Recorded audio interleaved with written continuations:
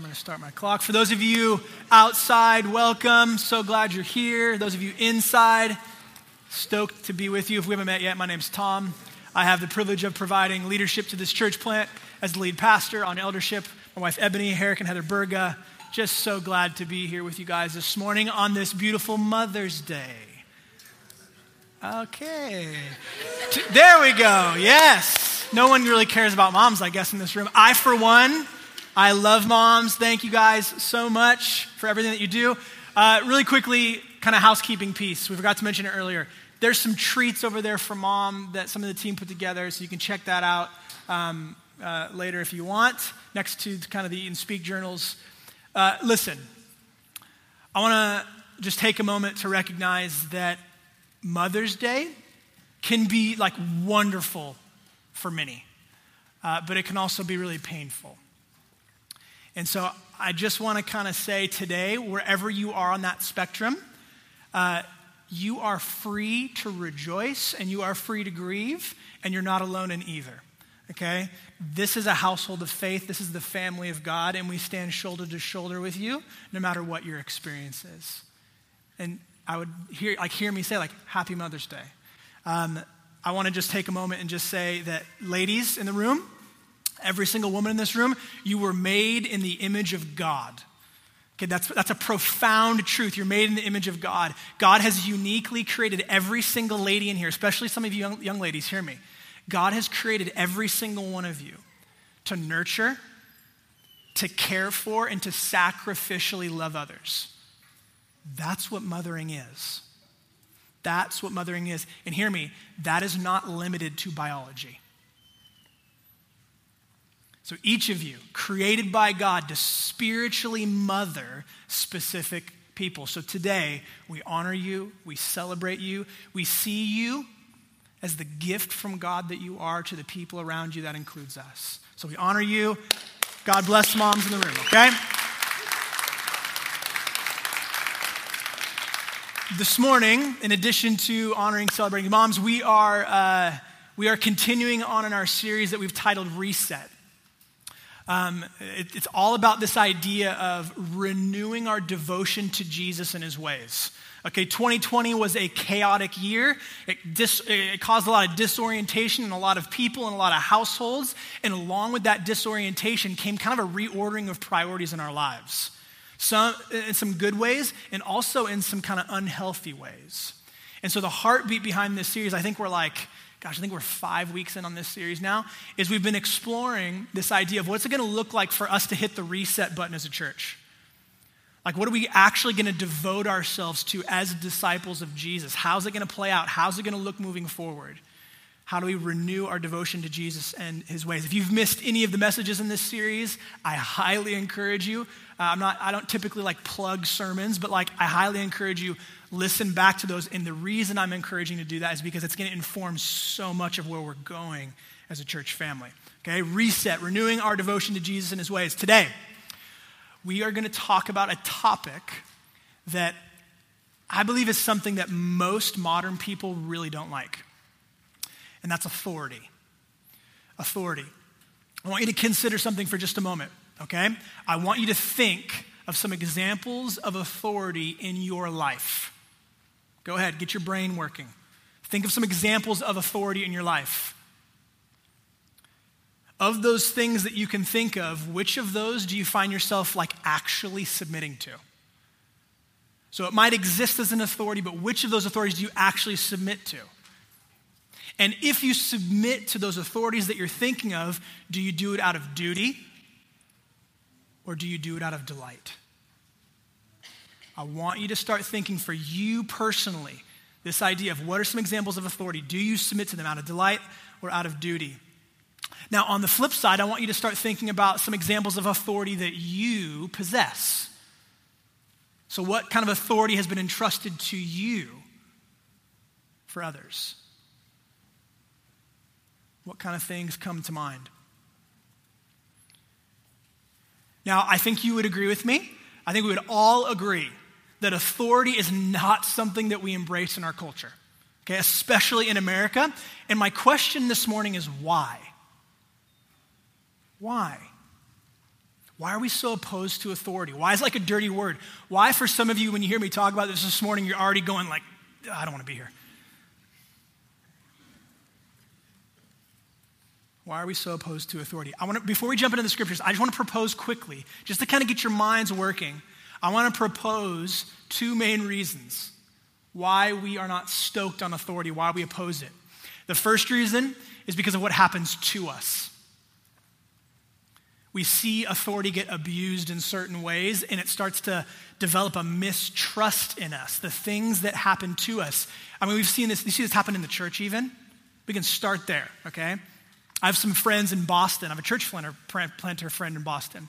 And he was kind of giving me some rundown on the city of Boston and the history. And like, if you're familiar with Boston, you know, like the Catholic Church's presence in Boston is like historically, it's been there. But the problem is that there's been a lot of scandal in the church in Boston, specifically in the Catholic Church as it pertains to abuse of kids. You guys know what I'm talking about? I want to kind of talk in code here. So there's these awful things happening. And the city of Boston's relationship with the Catholic Church is one of mistrust in a big, big way. And let's just be real. This is a fairly churched area of the country. This is a fairly churched area of the state, all right? Many of you, I know this firsthand, many of you here in the room, you've had painful, devastating even, experiences with church leadership in a way that's caused you, as a result, to mistrust that authority. You getting this picture of what happens to us can start to develop mistrust in us with authority, okay? Not just in the church, but think about the government. I mean, you have politicians that are governing in corrupt and dishonest and immoral ways, oftentimes for their own personal gain. We all would agree on this, regardless of what side of the aisle you identify with more. But hear me. Just like in the church, right? Not all church leaders abuse authority, but some do. And sadly, it results in mistrust. Not all politicians abuse authority, but some do. And sadly, it results in mistrust. And let me just throw out like a hot topic, one more for you. Hot button issue right now, the black community and law enforcement. Man, not all people in law enforcement abuse authority, but some do, and sadly, it results in mistrust. Are you with me in this idea? One of the reasons why we're so opposed to authority is because of our experience, because of what happens to us when we experience authority being abused, okay? Now, the other thing, the other reason why we oppose authority is not because of what happens to us, but because of what happens in us. External and internal. And it's this idea of like, I don't know if you guys ever feel this way, but sometimes I think I know better. I know better than you do. Don't tell me what to do. Like, I think we'd all agree. Oftentimes we think us being in control is probably the best thing. We love control. This is what the Bible refers to as pride. We resist and oppose authority for two reasons. Because of what happens to us and what's happening in us. You with me? Okay. So, I propose to you that the reason we're so opposed to authority isn't because authority's bad. It's not a bad thing. It's because of sin. It's because of sin. Sin out there, things done to us, and sin in here in the form of pride. Now, where am I going with this? The New Testament is super clear on something. The New Testament, it tells us that Jesus, God in the flesh, he came preaching a very specific message. Do you know what the message he came preaching was? The gospel of the kingdom. The gospel of the kingdom of God. Okay, gospel, if you're not familiar, it means good news. It's like a report of really good news. The kingdom of God. Do you know what the kingdom of God is? It's not just like where you go when you die. The kingdom of God is when God is king. It's when he rules, it's when he reigns, it's his way, God's way. So the kingdom of God, that was Jesus' message. He came preaching the kingdom of God. In other words, Jesus' message was submitting to God's authority is really good news.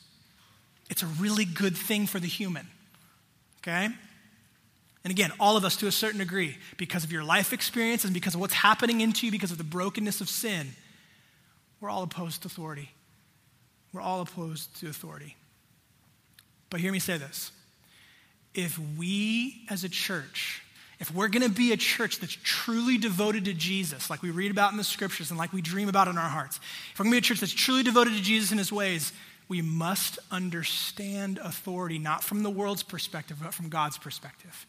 And not only do we have to understand it, like actually wrap our brains around it, but we have to embrace it. So, go ahead, grab your Bible. We're going to be in Mark chapter 10 this morning. I have a lot to go through, so I'm going to pray quickly so I don't feel rushed. And then we're going to jump into the scriptures. Mark chapter 10. If you don't have a Bible, that's totally cool. They'll be the words will be on the screen for you. Let's pray. God, we recognize that you are always present and you are always good. Holy Spirit, we ask that you would teach us this morning about what kingdom authority looks like. Authority in your kingdom. And Holy Spirit, I ask that you would help me to honor and to serve the precious people in this room this morning. Spirit, we need you. Would you teach us? Would you encourage us? Would you inspire us? Would you challenge us even to bring about more freedom in our lives? Show us about what it looks like to live with you as King and the benefits thereafter. We love you, Jesus. Amen. Okay, so this passage that we're going to go into, Mark chapter 10, we're going to read verses 42 through 45. This should sound familiar for some of you. We just recently went through this as one of the passages in our New Testament in 90 Days campaign. And so what we're about to read here, this is a teaching moment, okay? This is a teaching moment between Jesus and his disciples about true authority, about kingdom authority, about what it looks like in God's kingdom, okay? Let's jump in here. Mark chapter 10, starting in verse 42. And it says this. Jesus called them, the them as his disciples. He called the disciples over and said to them, you know that those who are regarded as rulers of the Gentiles just means non-Jews. So these rulers, he's painting a picture of authority here over people. You know that those who are regarded as rulers of the Gentiles lord it over them, and those in high positions act as tyrants over them. But it is not so among you. On the contrary, whoever wants to become great among you will be your servant. And whoever wants to be first among you will be slave to all. Listen to this. For even the Son of Man, that's Jesus, did not come to be served, but to serve and to give his life as a ransom for many. All right. I want to talk about three things today in regards to authority. What it is, what's its purpose, and why it matters. Okay? What it is, what's its purpose, and why it matters for you and for me and for us. All right, let's chat about this. What it is. Here's an authority, or here's a definition of authority for you quickly. Authority is the right to give orders, make decisions, and enforce obedience. Now, in this passage, I don't know if you noticed it, but Jesus is contrasting here. He's contrasting how authority works within two different kingdoms. Okay, so whether you are kind of a sci-fi nerd or whether you are a history nerd or whatever, I want you to think two different kingdoms. Two different, almost nations, if you will, with two different rulers, right? He's contrasting the kingdom of God, where God is king, and the opposing kingdom, the kingdom of the world. Maybe you'll hear kind of Christianese type language of like, oh, it's worldly, and it's the kingdom of the world. When you hear that, it's just talking about a kingdom that's in opposition to God's kingdom. All right? The world, if you read the scriptures, it really doesn't often contrast heaven and hell. It contrasts heaven and earth. This idea of an opposing kingdom on the earth, the world. You tracking with me? Okay, great. So, he says that they're different, okay? But the difference is not in how they define authority. The difference is in its purpose. Talk about my second point here. What is its purpose? What is authority's purpose? As we read through this passage, did you catch what the purpose of authority is within the kingdom of God? It's serving others. That's the purpose of authority within God's kingdom, to serve others, okay? Hear me. The essence of Christianity is that Almighty God uses his authority to serve the sinner. That's crazy. That's unlike any other person in authority you've ever seen or heard about. To give his life as a ransom for many. We just need to pause for a moment. I got a lot of information to kind of try to teach, but there's nothing more beautiful in the world than Almighty God, creator of all things, putting on flesh in the person of Jesus, coming to earth, a place where every single human being rejects him and his ways, living perfectly as their substitute, dying the death they deserve as their substitute, to freely offer them reconciliation, both to God and to each other, to live in his kingdom, his good and perfect kingdom, where sin, Satan, and death have no place. That's the God we're talking about here. There's nothing cooler than that. There's nothing more beautiful than that. Every story of every movie that you've ever loved is a redemption narrative. It's written on your heart. That's the story that we're talking about here in the person of Jesus. Okay, so listen, the purpose of authority in God's kingdom is what? Service to others. Can you say that with me? Service to others. That's the purpose of authority in God's kingdom, okay? So on the other hand, the purpose of authority in the world, it's still service. Hear me, it's still service, but instead of authority being used to serve others, it's used to serve self. And you can see and experience the difference. Just look around. Look back at verse 45 again. This is just a spectacular verse. For even Jesus, the Son of Man, did not come to be served, but to serve and give his life as a ransom for many. So verse 45 makes it pretty clear, all right? Authority in God's kingdom is used to serve. Authority in the world is used to be served. So here's my question. Do you realize what this means? Do you realize what this means, that authority in God's kingdom is used to serve? Hear me. Authority God's way, especially within the church, exists for your benefit. For your benefit. It's literally a blessing and a gift from God to serve you. Let that sink in for a second. Almighty God serving you. I want to look at this at greater detail because for some of you, I know that this is probably like, I'm not tracking with you. This isn't making sense, okay? What does authority look like within the church, okay? I want you to think of the global church. All right, I don't know if you know this, but you are part of a much bigger story, a worldwide, all-time story of God redeeming the earth, starting with individual people.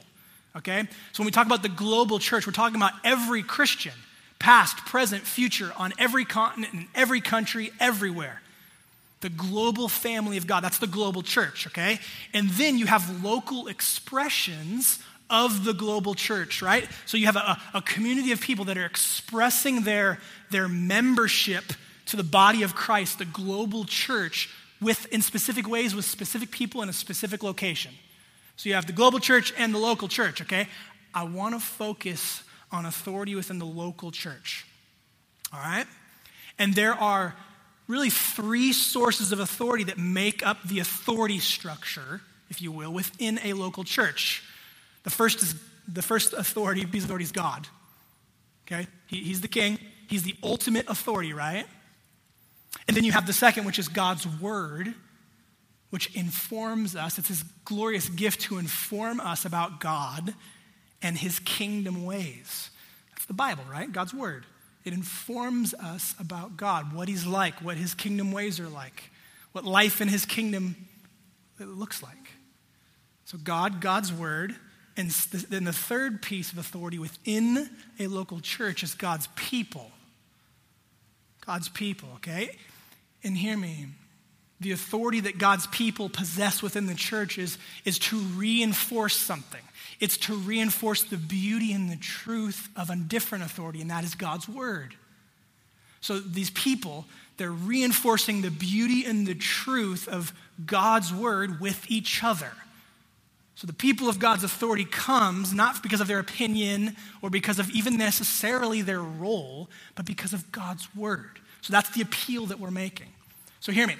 A healthy Christian who is practicing the way of Jesus will have these three sources of authority in their life.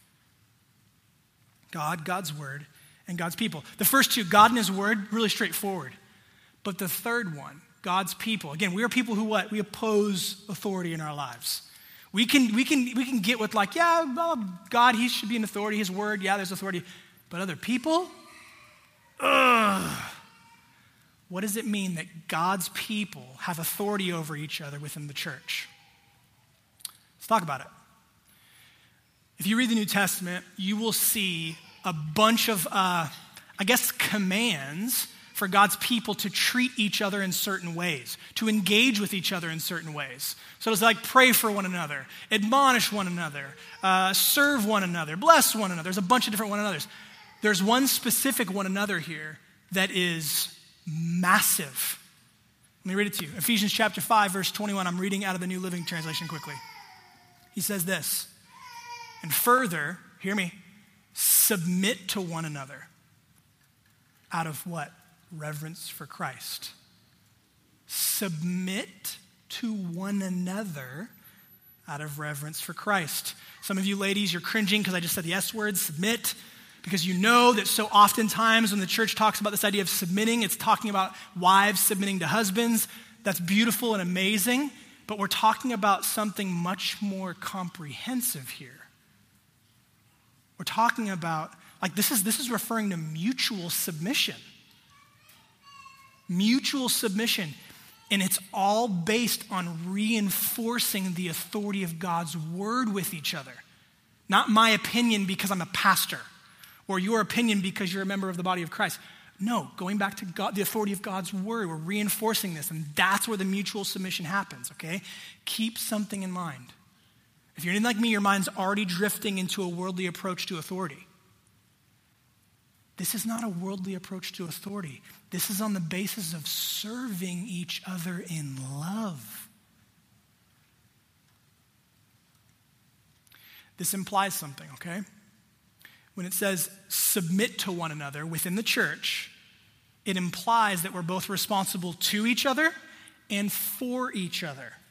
Track with me for a second. Responsible to each other and for each other. When you're responsible to someone, right, that means that other person has authority in your life. You're responsible to them. They have a certain level of authority in your life. When you're responsible for someone, you moms, you know this, you have authority in their life. So it's this picture of mutual authority. Are you guys tracking with this? Responsible to people, they have authority over you. Responsible for people, you have authority over them. There's implications here. And the result of this is mutual submission. Again, the authority exists. Why? To serve. It's for someone else's benefit, to love them, not to control them, not to lord it over them like Jesus talks about. My gospel community, we meet together every week for the Lord's Supper, typically at my house on Tuesday nights. And it is like genuinely one of, if not the highlight of my week.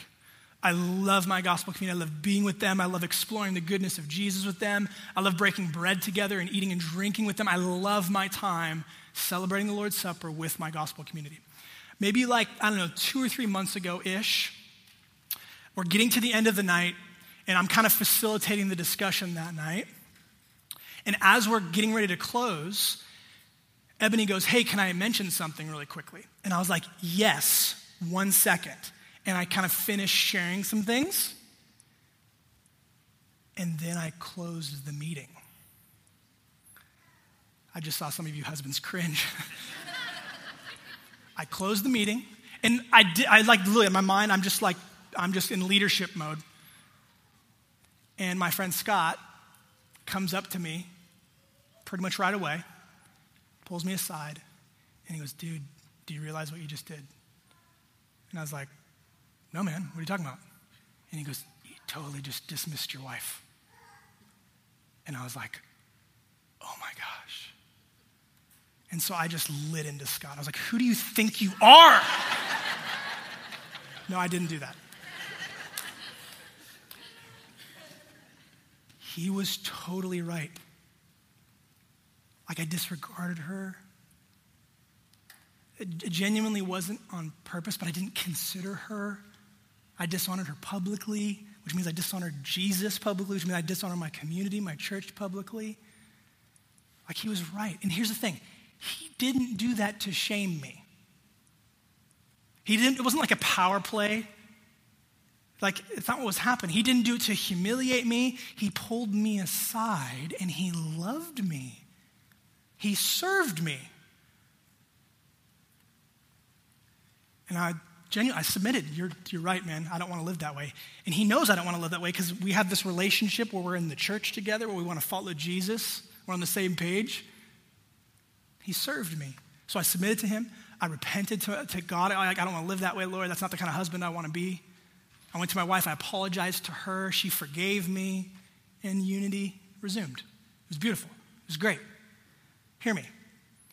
If a person's goal and their agenda is to experience God's will in their life, to enjoy him and obey him, to live his way, his kingdom, right? If that's their goal and agenda, having other people assist you in living that way is an amazing benefit. I don't have to be insecure. Guess what? I'm part of the church. Do you know what that means? That means I need the blood of Jesus to cover my sins just like you do. I'm just as messed up. I'm just as needy for grace and forgiveness. And I have people in my life who love me, who I'm responsible to them and I'm responsible for them. And the same thing is true of every brother and sister in the family. So listen, whether it's negative behavior like it was for me in that moment, or if it's big life decisions, right? Like I'm thinking about moving, or I'm thinking about changing my job, or I'm thinking about getting married. The people of God submit to one another out of reverence for Christ. They serve each other by helping each other embrace God and his ways more fully.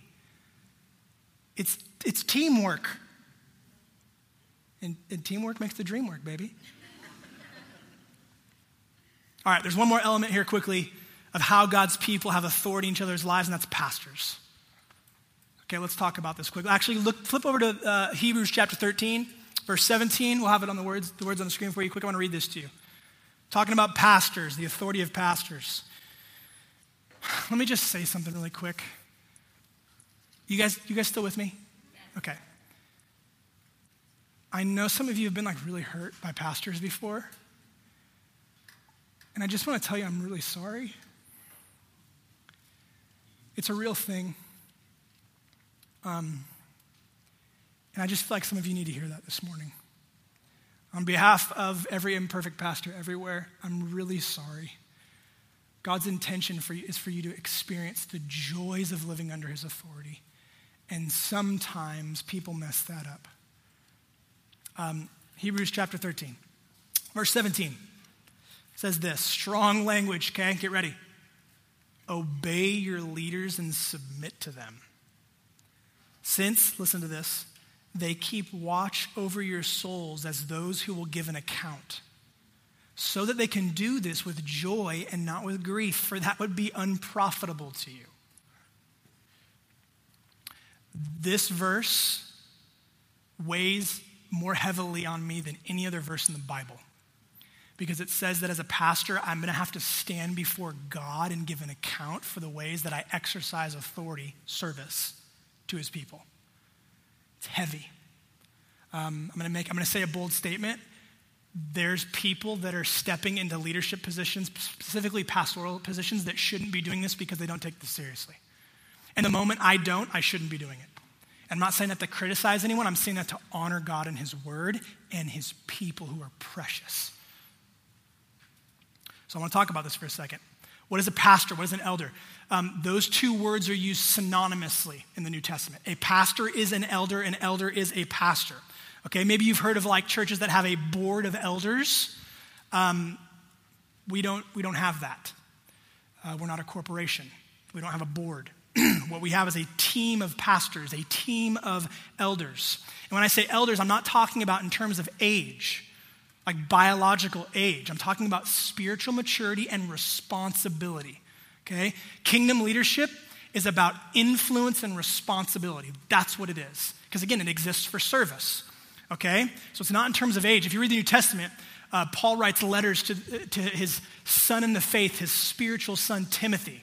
Okay? Timothy was young in age, yet he was biblically qualified and mature. And in fact, Timothy led the church in Ephesus as a young man. Okay?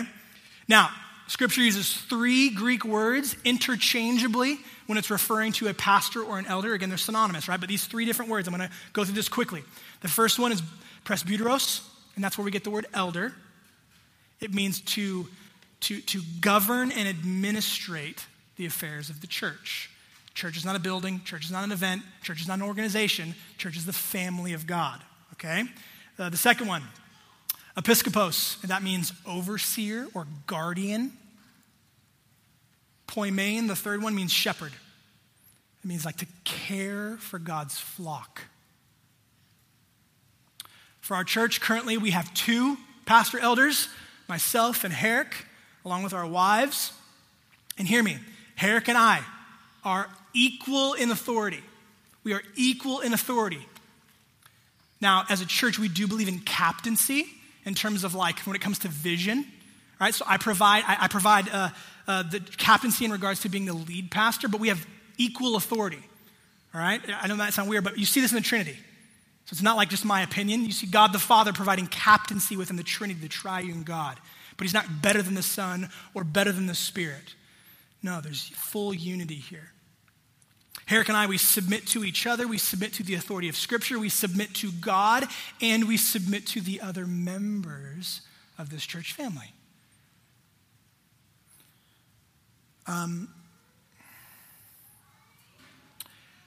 feel like I had a fairly good upbringing. Like I really did. Like there are no perfect parents. There are no perfect dads, but I feel like my dad specifically, he was just really consistent in my life. I can't look at you right now, I'm gonna cry. He was really consistent in my life and the life of my family, and I'm so grateful for him. He cared for us. Like he spent like time, quality time. He spent money, lots of money. He spent energy. Why? On my well-being and on the well-being of my family. He sacrificed a ton. He worked really hard. I mean, he taught me how to do so many things from, riding my bike to playing guitar to telling the truth. He taught me all kinds of things. As a kid, I loved basketball. It was like my life. Me and Bobby played basketball together. I loved basketball. Like, it was my life. So my dad sacrificed, installed a basketball hoop in the front yard so that we could play. And not like a crappy basketball hoop, like a good one. Like it was a sacrifice for our family to do that. He did that. I loved music as a kid.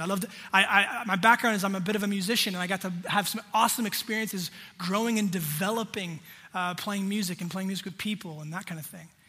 And he helped me get good equipment. I'll save that for another time. He helped me get good equipment, not the bare minimum, like the good stuff. And here's the thing. As amazing as all those things are, most importantly, he helped integrate me into an environment where I experienced the love of Jesus.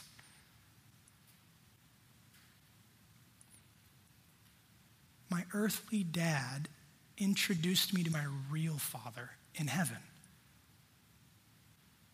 And he's been encouraging me to follow Jesus passionately ever since. Listen to me, friends.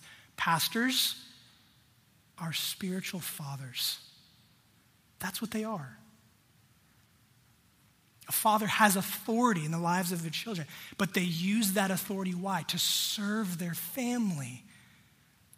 A father's primary concern is the well-being and flourishing of his family, not his own comfort or his own amusement. The same is true for a pastor, biblically speaking. Our pastor's primary concern is the well-being and flourishing of this family, and we're committed to doing whatever it takes to see this family pursue, enjoy, obey Jesus passionately. Our church, one of the things you'll learn about us is we really value multiplication. It's like one of our 6 values, actually. I believe that there are several men in this church that will be called to eldership sometime in their lifetime. And God willing will add more to the team as God directs. I want to mention one more thing here. I'm going to go long, sorry guys. Ladies in the room, please hear me. You are equal in value to men. I'm going to say that again because you don't hear it often enough. You are equal in value to men. Culture will tell you otherwise. It will tell you that you're defined by all sorts of stupid things. Sorry, not stupid things. That was too strong. Thanks, Trace. You are equal in value to men. We as a church, we do not believe that God gives spiritual gifts based on biology. There are not certain spiritual gifts that are like only for men. We believe that women can and should lead in the church. Influence and responsibility, that's what leadership is. So women can and should lead in the church. This includes providing leadership to men. We believe that women can and should teach and preach in the church. This includes teaching men. Women are made in the image of God just as much as a man is. This church, our church family, needs women just as much as it needs men. And hear me, so does the world. And no doubt there are some of you that are like thinking already like, Tom, what about 1 Timothy 2? I've read it. 1 Timothy 2 says women aren't supposed to teach with authority. I am convinced that passage is referring to the authority of eldership. Because, here's why. Because there are examples all over the Old Testament and the New Testament of women teaching men. Like, I'll go through a couple of examples for you really quickly if you don't believe me. Old Testament, you have Deborah. Deborah was a judge over the nation of Israel. Okay, that's like the highest authority, the highest office of authority. In the New Testament, you have Priscilla, right? Her husband Aquila. Priscilla, it says, teaches Apollos, a man, how to preach. You have Phoebe, who delivered the letter to the Romans. I guarantee you that she spoke, and I guarantee you there were men listening. There's more examples, okay? When the Bible speaks of eldership being men only, which I believe it does, it's referring to the role of spiritual fathering. It's sort of like how a man isn't a mother. Doesn't mean a man is less than. Doesn't mean a woman is less than. There's beautiful complementary ways that God has created us for the benefit of each other and for his glory. So I just want to be clear. Women, equally important to men, equally valuable. This church backs you. We need your leadership. We need spiritual mothers of all ages, of all stages. You with me? Okay, if you're offended by this, you can talk about it after the message. So, recap. Pastor, elder, same thing. They are spiritual fathers that provide oversight, care, and shepherding to a local church, okay? It's a unique role with authority, but why? Not worldly authority. To serve God's people.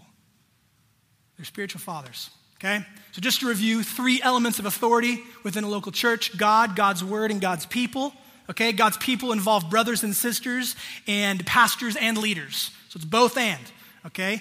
And a local church is born, it's birthed, when these 3 elements of authority are in place. It's birthed when these 3 elements of authority are in place, and when there is mutual agreement and submission to all 3. It's sort of like DTR, defining the relationship. What are we doing? It's about getting on the same page. Okay, will you guys throw that diagram up there for me? I made a diagram for you this morning. It's kind of, again, my PowerPoint skills are lacking in some major ways.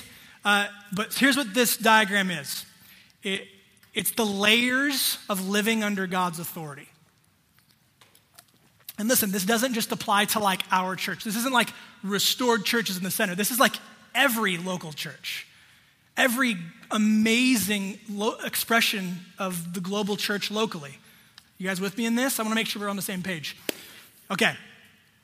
Now, there are different local churches because there's different interpretations of God's word. So if God's word is going to be an authority to God's people, how you interpret that word is going to influence everything that you do. And it's going to influence the specific people who are pastoring and leading that church. So the reason you have different local churches is because they interpret God's word differently, and then there's different leaders. So for instance, if you believe, like Catholics and Protestants, they interpret God's word differently, so they express their discipleship to Jesus differently. Therefore, it's a different expression of the local church. You with me in this? I could spend more time, but I'm running late. So, if you look at the center here, kind of like maybe the bullseye, if you will, that's like the most amount of God's authority on earth, okay? And as you move out from the center, there's less of God's authority in a person's life. So let's start with the local church, okay? This is by far the healthiest layer. Again, in regards to experiencing God's authority in a person's life, all right? Healthiest layer, these are people who are fully submitted to God, God's word, and God's people. We've talked about this. Brothers and sisters, mutual submission, authority responsible to and responsible for. That includes brothers and sisters, pastors and leaders. Okay? There's clarity for everybody involved for what's going on. These are the people and these are the pastors I follow Jesus with. It's not assumed. Everyone's on the same page. All parties involved share the same commitments. Okay? How are we going to follow Jesus together? What strategies are we going to implement? They're aware of each other's commitment level, so they know that their brother and sisters on the same page with them. There's clarity involved, okay? These are people who are on the same page about how they interpret God's word together. And that interpretation informs how they follow Jesus together. Again, you see there's authority everywhere with this. Following Jesus, he's the authority. Following God, he's the authority. Submitting to his word, he's the authority. People of God agreeing on the interpretation of the word, that then they submit to one another in light of that. They value the same things in light of God's word. These are people who experience hear me say this, all of the benefits of living under God's authority together. Okay? The next kind of layer is the transitioning layer, okay? These are people who typically have like prior experience with a local church somewhere. This is a good thing, okay? So they've either historically spent time in the church and then left, or just due to circumstances, they don't have a local church to belong to. So if you move to a new city, you don't know anybody yet, how are you going to belong to a church? Some of you have moved recently and you're new with us. Stoked you're here. You're kind of maybe in this season. That's great, okay? Now, just to be totally blunt, this layer is not ideal. It's not. But it's made up of both healthy and unhealthy disciples to Jesus. A healthy example would be someone who's transitioning towards the church. So they're transitioning towards more of God's authority in their life, okay? Now, the unhealthy person in that sphere is someone who's transitioning away from the church, which means away, like less of God's authority in their life. One of the things that I've found over the years of pastoring is like a common indicator of the unhealthy disciple in that transitioning layer is lukewarmness. So that's like they're neither hot nor cold, right? There's like 1 foot inside the church and 1 foot outside the church. In other words, they'll start to like behave one way around Christians and then like behave another way around non-Christians. So it's this idea of kind of split in between, okay? Here's the thing about the transitioning layer. A person doesn't stay in this layer for long. They're transitioning. Either more of God's authority in their life or away and less of God's authority in their life, okay? And hear me say this. There are really mature Christians sometimes that find themselves in this transitioning space, okay? But the more mature disciple, they won't stay there long. Like if they move to a new city or something, they're finding the church ASAP. Now, a person in the transitioning layer, they may or may not yet be a Christian. When I say Christian, I mean, we talked about this. Being a Christian is more than just like acknowledging that Jesus is God. You've heard it say, just believe. Like the book of James says that the demons believe. Like there's a difference. It's more than just acknowledging that God is real or that Jesus is God or that he died for the sins of the world. There's something more. We talked about this, about how a Christian, the best definition is someone whom the Spirit of God has taken up residence in. Like remember we talked about the new temple? If you haven't listened to that, I don't have time, go listen to that message. But there's this beautiful reality of the Spirit of God making his home in a person and informing that person's life, decisions, their behavior, everything, transforming us more and more into the likeness of Jesus. It's a long process. We screw it up a lot along the way, but that's what a Christian is, right? So this person may or may not yet be a Christian, but either way, they're missing out on the full benefits of God's authority in their life. The next one, the disconnected layer. These are people, hear me, that appreciate Jesus. Like, in fact, they endorse and even follow some of what Jesus teaches. But the key here with the disconnected layer, the person who finds themselves there, is they tend to pick and choose. They tend to pick and choose. So it's like, I like what Jesus commands about loving your enemy. I don't like what he commands about sexuality. That like sex is exclusively supposed to happen in marriage between one husband and their wife. Or vice versa. Like I like what Jesus teaches and commands about sexuality, but I don't like this love your enemy crap. Picking and choosing, right? And oftentimes people who are in this space, they'll find themselves justifying living in unrepentant sin, which is like, I know this is sin. I know this is like, God says don't do this because it's going to like not result in human flourishing and reject him and be bad for other people. And I know that, but I want to do it anyway. Doesn't mean hear me say this. We all sin, no matter what layer you're in. The people in the bullseye are sinning just as much as the people not. The difference is do we repent? Do we turn away from it? When we acknowledge it, like when Scott confronted me, oh crap, no, I don't want to do that. I'm repenting. The grace of God covers me and empowers me to do that. So these are people, they appreciate Jesus, but they aren't yet committed to submitting to him as their ultimate authority. And therefore, they have little to no meaningful connection to the church. And remember, the church is not an event. The church is a spiritual family living under God's good authority together. That's what it is. The person in the disconnected layer, again, they may or may not yet be a Christian. And just to be clear, I want to, in case any of you guys are feeling like condemned, I spent a season in that layer, disconnected, when I was in full-time ministry. Okay? No judgment. These people, the people who are in that layer, they're almost entirely missing out on the benefits of God's authority in their life. And oftentimes, they are dangerously close to walking away from God altogether. And then the final, I guess you'd call it a layer, is the world. These are people who are not disciples of Jesus. Like he is not their king. He does not rule. He does not reign. Instead, sin rules and reigns. Sin is king. Sin is your master. You can't say no to it. Therefore, these are people who are completely missing out on the benefits of God's authority in their life. Listen, I want to be clear here. God is sovereign over all of this. He's the king of the universe. He is sovereign over all. Just because a person is missing out on the benefits of God's authority doesn't mean God is not actually the authority. It just means you're missing out on it. In this diagram, I know it's like not the best thing in the world, but it outlines a person's level of experiencing the benefits of the kingdom of God.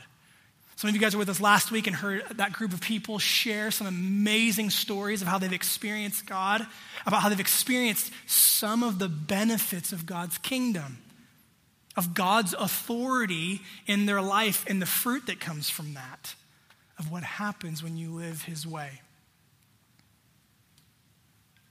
So, more of God's authority in the center, more of self-authority as you move out there, okay? My last point, I'm almost done. Why does this matter? Why does this even matter? Why does all this talk of authority matter? We talk about we're hitting the reset button as a church. We're hitting the reset button. Part of hitting the reset button is getting on this same page of who we really are, who we actually are, who our church actually is. Hear me, everybody is welcome. Like not just welcome, like you're invited. There's a seat at the table for you, man. The party is not the same without you present. Everyone is welcome. No matter where you've been, no matter what you've done, I guarantee you there's a worse sinner in the room with you. We don't compare.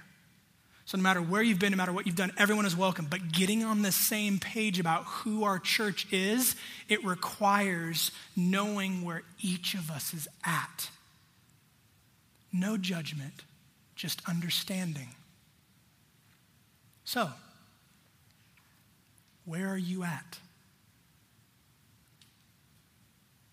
Like, to what degree would you say that you're currently living under God's authority? Where would you place yourself in the diagram? Humor me. Like, actually put yourself there in your mind. Where would you place yourself in the diagram? And let's take it a step further here. Where would others place you?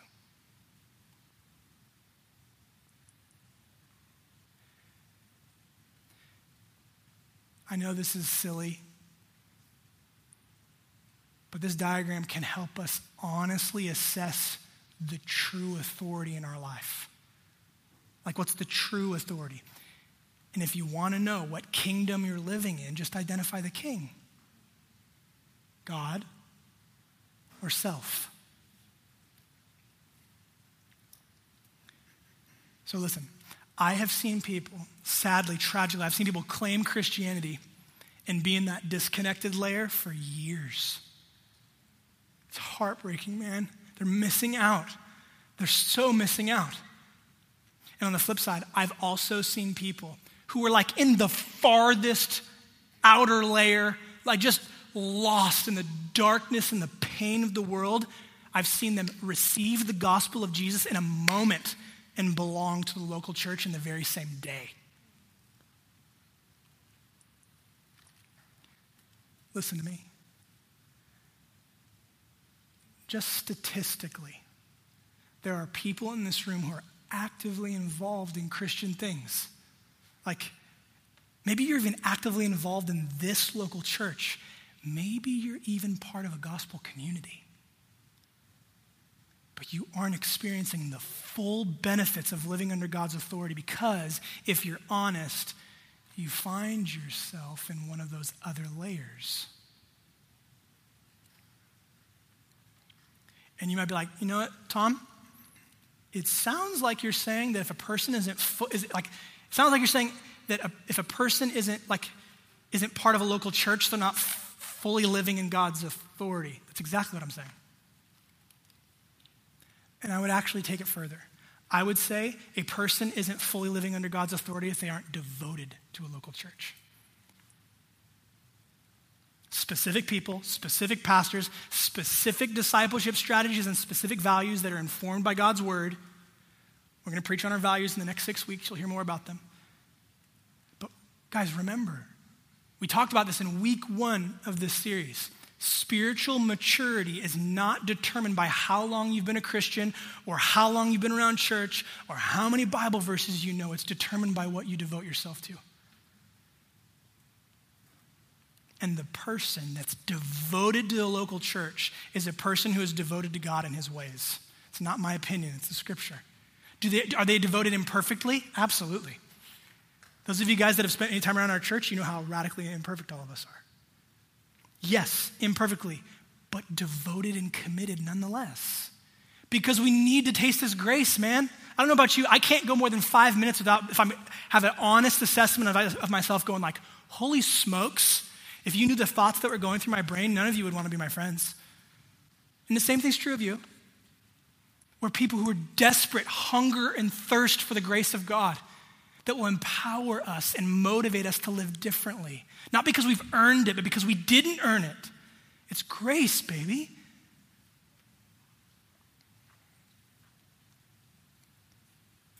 person devoted to a local church is a person who's devoted to God and his ways. Imperfectly, yes. And that devotion and that commitment is expressed through submission to God, his word, his people, and ultimately his ways. Living that way is submitting to God's good authority. I'll close with this. I'll call the band up. Come on up.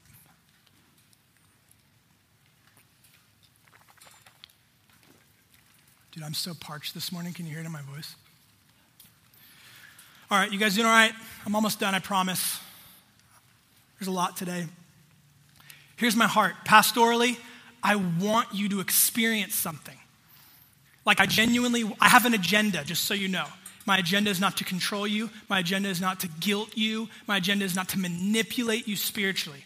My agenda is I want you to experience every single benefit of living under God's authority because it's the best thing in the entire world. I don't know if you know this, but God gives direction not for your pain, not because he wants to control you and lord over you in a negative way. It's so that you can flourish. It's literally for your flourishing. But it's not just for you. Matthew chapter 5, verse 13 through 16 says this, you, talking to the church, you are the salt of the earth. But if the salt should lose its taste, how can it be made salty? It's no longer good for anything but to be thrown out and trampled under people's feet. You are the light of the world, he says. This is Jesus speaking. A city situated on a hill cannot be hidden.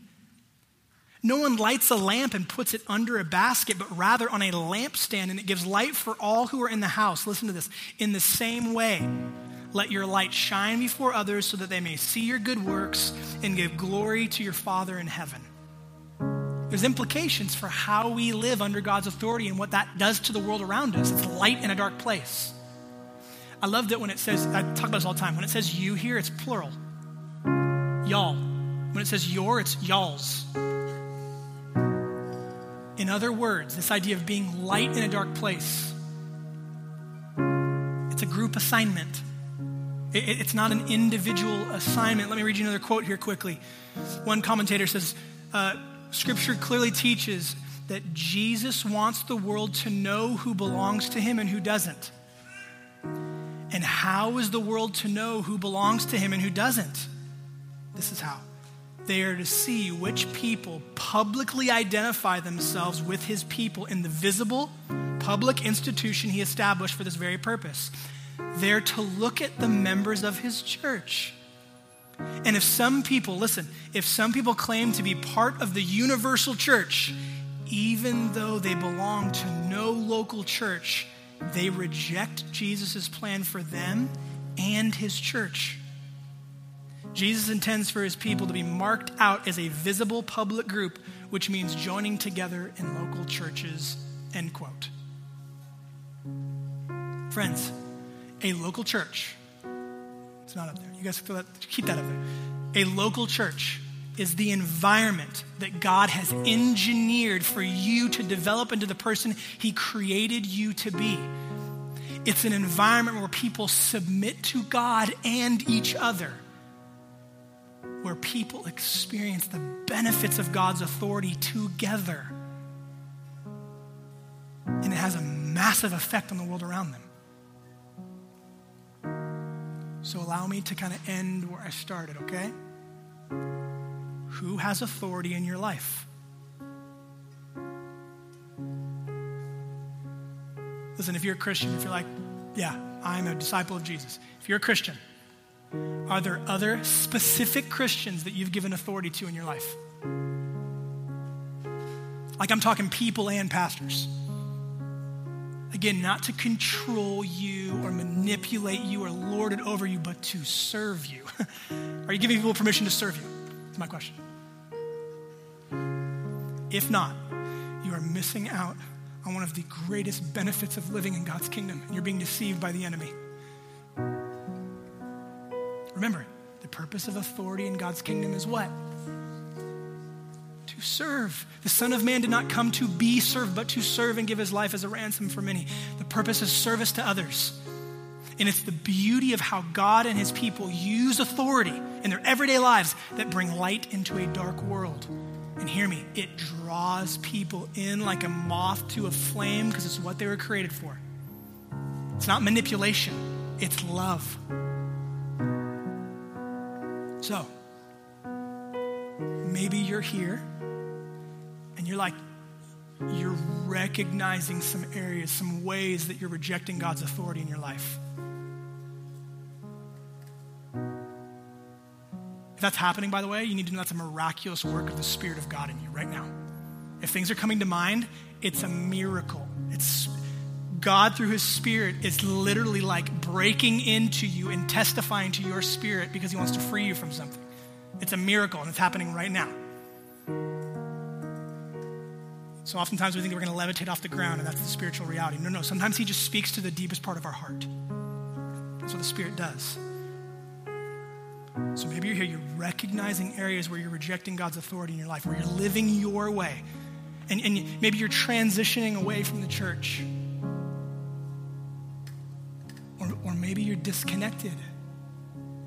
Like the gravitational pull of the world is pulling you away from God and his ways. Or even worse yet, and tragically, like you're lost somewhere in that outer layer. In the darkness of the world. If any of that applies to you in any way, I have really good news for you. Like epic news for you. Mark chapter 2, 15 through 17. While he, Jesus, was reclining at the table in Levi's house. Levi was basically a terrorist. Many tax collectors, basically like terrorists, like think ISIS.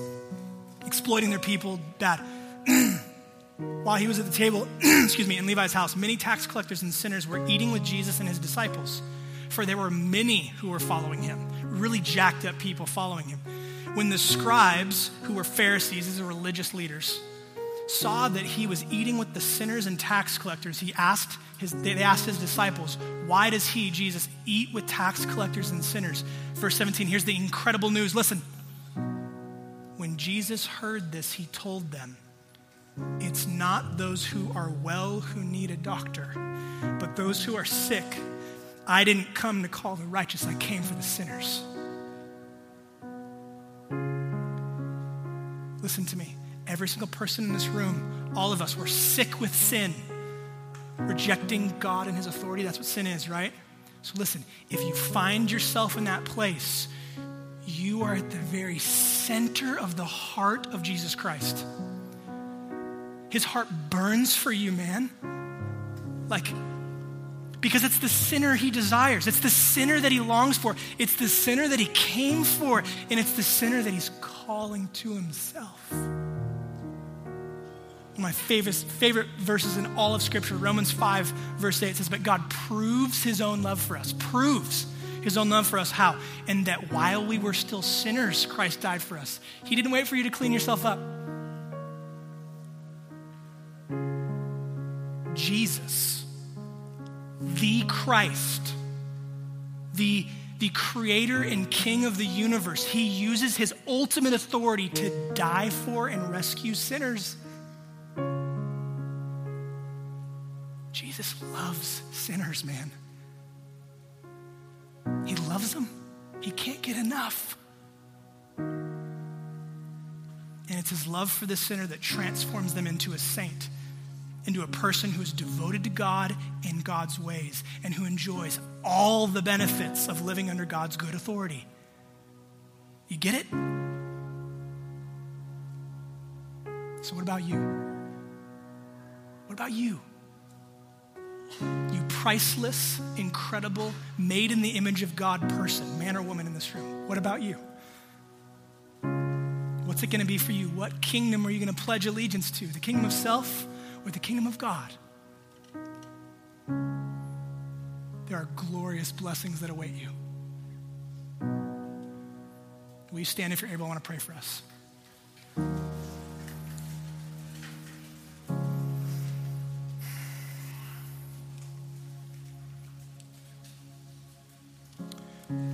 I just want to take a moment, listen to the Spirit if he wants to highlight something, and then I'll pray, okay?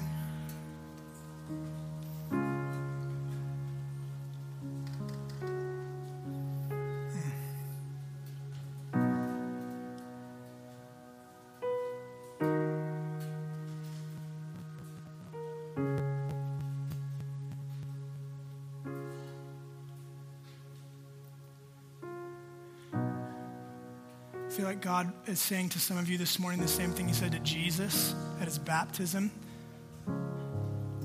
This is my son who I love and whom I'm well pleased.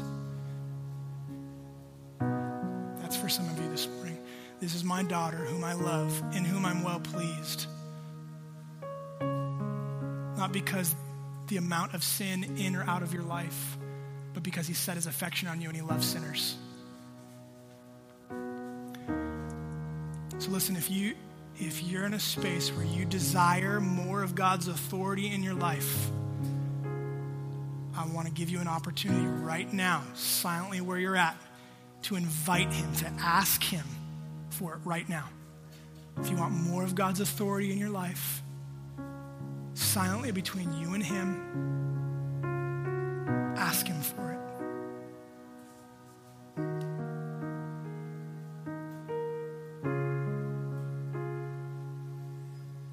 In your own words, you can't mess it up.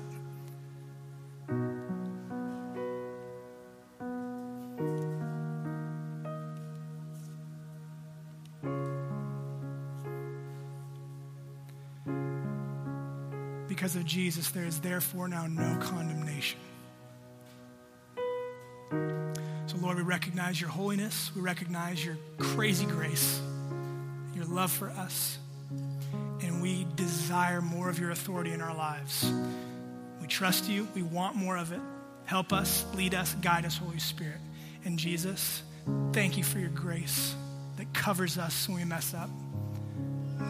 70 times, 7 times, like a billion times, you invite us into experiencing all the incredible benefits of your good authority in our lives. We want more of it. Help us, Holy Spirit. We love you. Amen. You guys can grab a seat. I'm going to close this out.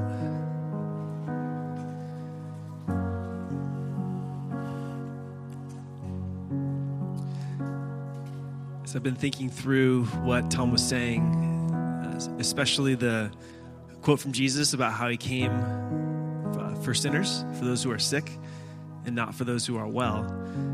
It hit me that I think a requirement of us moving forward together as community around the way of Jesus, the requirement's going to be humility. It's going to be the humility to say, for whatever reason, my relationship with authority is broken. And it could be because of X, Y, or Z. There's so many different reasons why. But there is this sense of acknowledging, of owning it in community that's going to be required for us to move forward. And so this is a charge. It's hard to know sometimes because this room is so diverse, and I know so many of your stories. I don't know everybody's story obviously in the room, but I know many. And I know that the relationship with authority is so broken in so many cases. But at the end of the day, here's the beautiful reality. I was thinking about Adam and Eve. If you don't know the story, Adam and Eve were presented with God's authority in the beginning. This beautiful life of living with God, of knowing him, of trusting and relying on his wisdom and his ways. And what did they choose? Self. And here we are. Here we are. The brokenness in this world is directly related to that. I want to be my own authority. But at the same time, we have Jesus, our humble Savior, who said, not my will, but yours be done. And now he's paid for all of our sins and he's broken the power of it. And now he invites us into a life of humility, humble service. But before we become humble servants or experience the fullness of that, we have to have the humility to say, this is where I'm at with authority. This relationship is broken. I've established my own authority. I'm trusting in my own wisdom, my own resources. I've let broken authority in my life, whether that's my parents or whoever, dictate my relationship with authority that's not been healed. So they might need, or spiritual authority or whatever it is. Man, I just want to ask you, will you do the work that's required to be honest with yourself and with other people so that you can experience healing and begin to experience the joy of the fullness of being a part of the local church under the authority of God, his word, and under the mutual submission of his people. It's yours.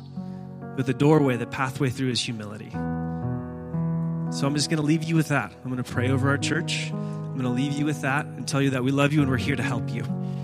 Tom and I GC leaders, man, this is so good to work out in gospel community. A safe place where we're learning how to walk out the wisdom of God through the Son of God with the people of God, understanding his word and his ways and what they mean for our lives. So, Father, thank you for this morning. I thank you that even though our inheritance in Adam is self and destruction, I thank you that our inheritance now in Christ is a new way forward. That's beautiful. That's orderly. That's wise. That's under authority and being made new. Like we're people being made new in every way. And I thank you that that's ours. And I pray that as a church that we would have the courage to be honest with ourselves and with other people about where we're at with that today. Would you grant us the humility required to step into these things? Your word says that you oppose the proud, but you give grace to the humble.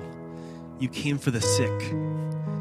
God, would we have the courage to say, I'm sick, I'm not well, so that we can receive your grace that makes us well. And then we can be people who are safe for others to experience your grace too. We love you and we thank you. And it's in your son's name we pray. Amen. Awesome. Okay, guys, we are done. If you've got kids, go grab your kids. If you have questions about anything, we're going to be right here. I hope you guys enjoy the youth social for those of you that go on Saturday. I think this would be great. And happy Mother's Day.